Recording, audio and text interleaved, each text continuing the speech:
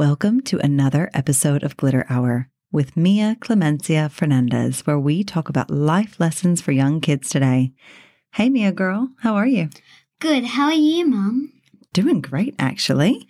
Really busy week at work, but it was a good week. We got lots done and A few birthdays coming up. And we have a few birthdays coming up, don't we? We're coming into birthday season. We've got, whose birthday's first? Me! Yep, Mia's first. And then Mason. Yep. Then Dad. And then after a couple months longer, Mom. Yeah, we don't really lump me in with this group. This is the September baby family right here. But it's good to be back. It's nice to be back chatting to you. And we've got a good topic today. What do you want to talk about? I'd like to talk about coaching. Great topic, Mia. Why do you want to talk about that? Recently, I've started coaching in Jiu Jitsu, and I thought that it would make a really good podcast. Sounds good. I like this topic. Mia girl, my first question is, how did you find yourself in this position as a coach? How did this come about? Basically, we'll start from the beginning. Okay. I love jiu-jitsu a lot, and I still do, but there are some bits that I don't like as much as others. Mm-hmm. And I'm going to admit, I was thinking about quitting. And then Professor Bruno, he gave me some advice and said, why don't you try coaching the younger classes? Mm-hmm. So I tried, and it was really fun. Tell me about your first day that you went on the mat as a coach. First of all, who were you coaching for? Well, on that first time, I was coaching for the 3 to 4s and the 5 to 7s, but first I went for 3 to 4s. Okay. And who was the head coach, though? Professor Almiro. Okay. He's very fun. He's very fun. And yeah, he calls himself Professor Peanut Butter. It's really so fun. Yeah. Okay, so were you nervous? I was pretty nervous because I didn't know what to expect. It was like just stepping into somewhere blind. I've never experienced it before. Even though you've been on the mat a million times, it's different. It's different going on to the mat as a coach.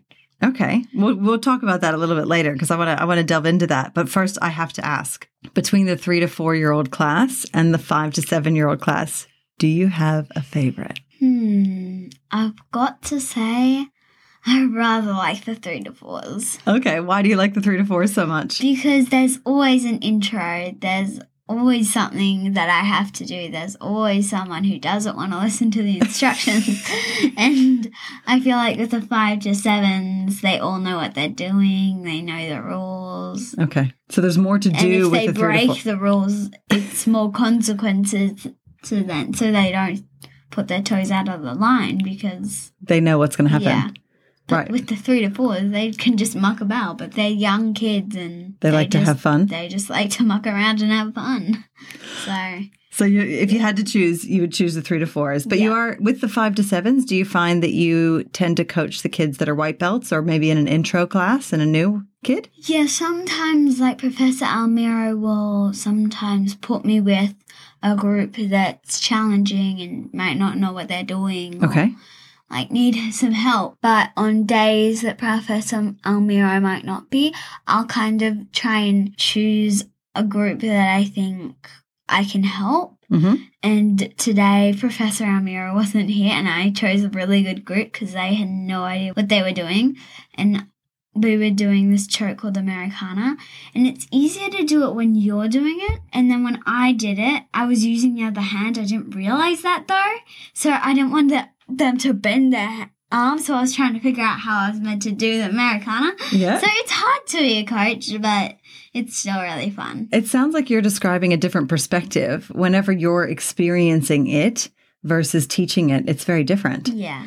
That's perfect segue into my next question, Mia. So I want to know how your mindset is different whenever you walk onto the mat as a coach rather than as an athlete. When I walk onto the mat as a coach, I'm doing it to learn, but I know I'm not actually going to be, since I know all the stuff that they're going to be doing, I'm not going to be learning. Mm-hmm. I'm going to be helping my community. Yeah. What about having all the parents watching you with their kids? What does that feel like? Yeah, sometimes I feel like, I know how it would feel if a kid was dealing with your kid like harshly, like pulling their arm and going, ugh, and I don't want to be that kid who's being really aggressive and stuff. So I try to make a point to be really gentle and calm and smaller. I know. We Yeah. did talk about how anytime you need to talk to them, you've got to go down on their level. So do you take a knee? For the 3 to 4s, I usually sit on my knees and talk to them. For the 5 to 7s, I just stand because they're basically the same side as me. The same size as you, and then whenever I kneel down, they're way taller than me. So that would make sense. I just stand up. So whenever you're walking on the mat as a coach, do you already know what the professor's going to be teaching that day, or do you have to pay extra attention so you can teach it? I have to pay extra attention. Okay. Because sometimes they forget to tell me what they're doing. So I just have to watch and figure out what we're doing. But you've seen everything before. Yeah, but in the 5 to 7s, they'll call it, today we're doing Americana, and then you know what that is. And then I know immediately what we're doing. Right. Today I thought we were doing Americana on mount until they said, we're going to be doing it on side control. So I still have to listen even if I already know. Of course. Just because it might be different. Is it easier to coach or easier to be an athlete and just be told what to do? What do you like more? Well, that's two different questions. Hang on. I said, was one easier and which one do you like more? Two different questions. Okay, which one's harder for you? I'd say probably being an athlete. Okay. But I like them both really equally. Okay. Well, I'm happy you had the opportunity to coach. That's really great. Mia, thanks for talking to us today about coaching. Before we close out this podcast, do you have any advice for listeners? And I wouldn't think that most of your listeners would be coaches, but, who knows? They might be teaching their younger siblings. This is what I'm thinking, yeah. So do you have advice for listeners that find themselves in a teaching position? So I'm thinking if somebody has a younger sibling who is learning to kick a soccer ball and you know how to kick a soccer ball, so you want to teach them. Or maybe you're a gymnast and you have a younger sibling that wants to do cartwheels, so you're teaching them. In a way, you are coaching, aren't you? Yeah. Even though they're your sibling. So tell me what advice you have, knowing what you know now about coaching. Be really patient with them. Okay, good idea. Because they might interpret what you're saying a different way. So, for example, today my coach said, jump on the wall, and everyone started, and one boy thought that we were actually meant to jump on the wall. So you have to make sure that your instructions are really clear, especially if it's a younger sibling.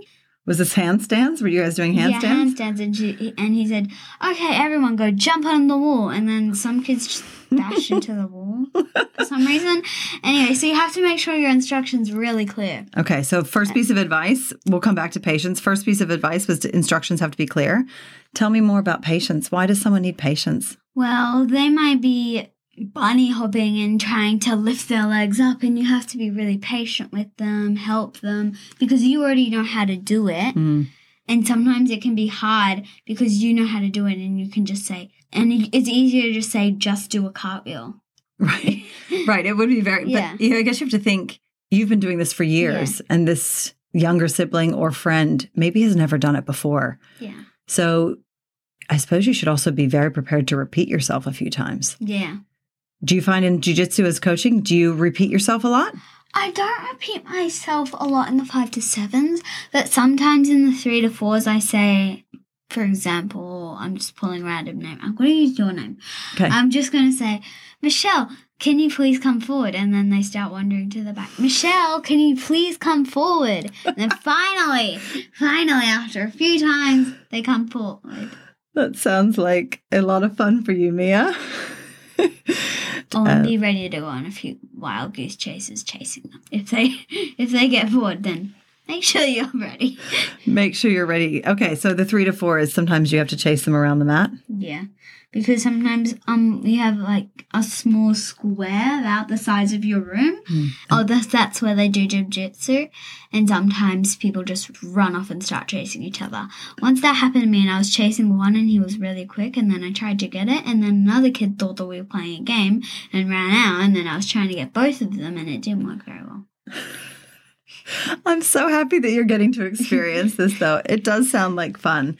Mia, thank you for sharing your insights into your new world of coaching with us today. You're welcome, Mum. If you liked what you heard today, please subscribe onto Apple Podcasts or your favorite listening app, and we'd love for you to please rate or review us. We have a website, glitterhour.com, where you can submit feedback or recommend topics for me to cover in a future podcast.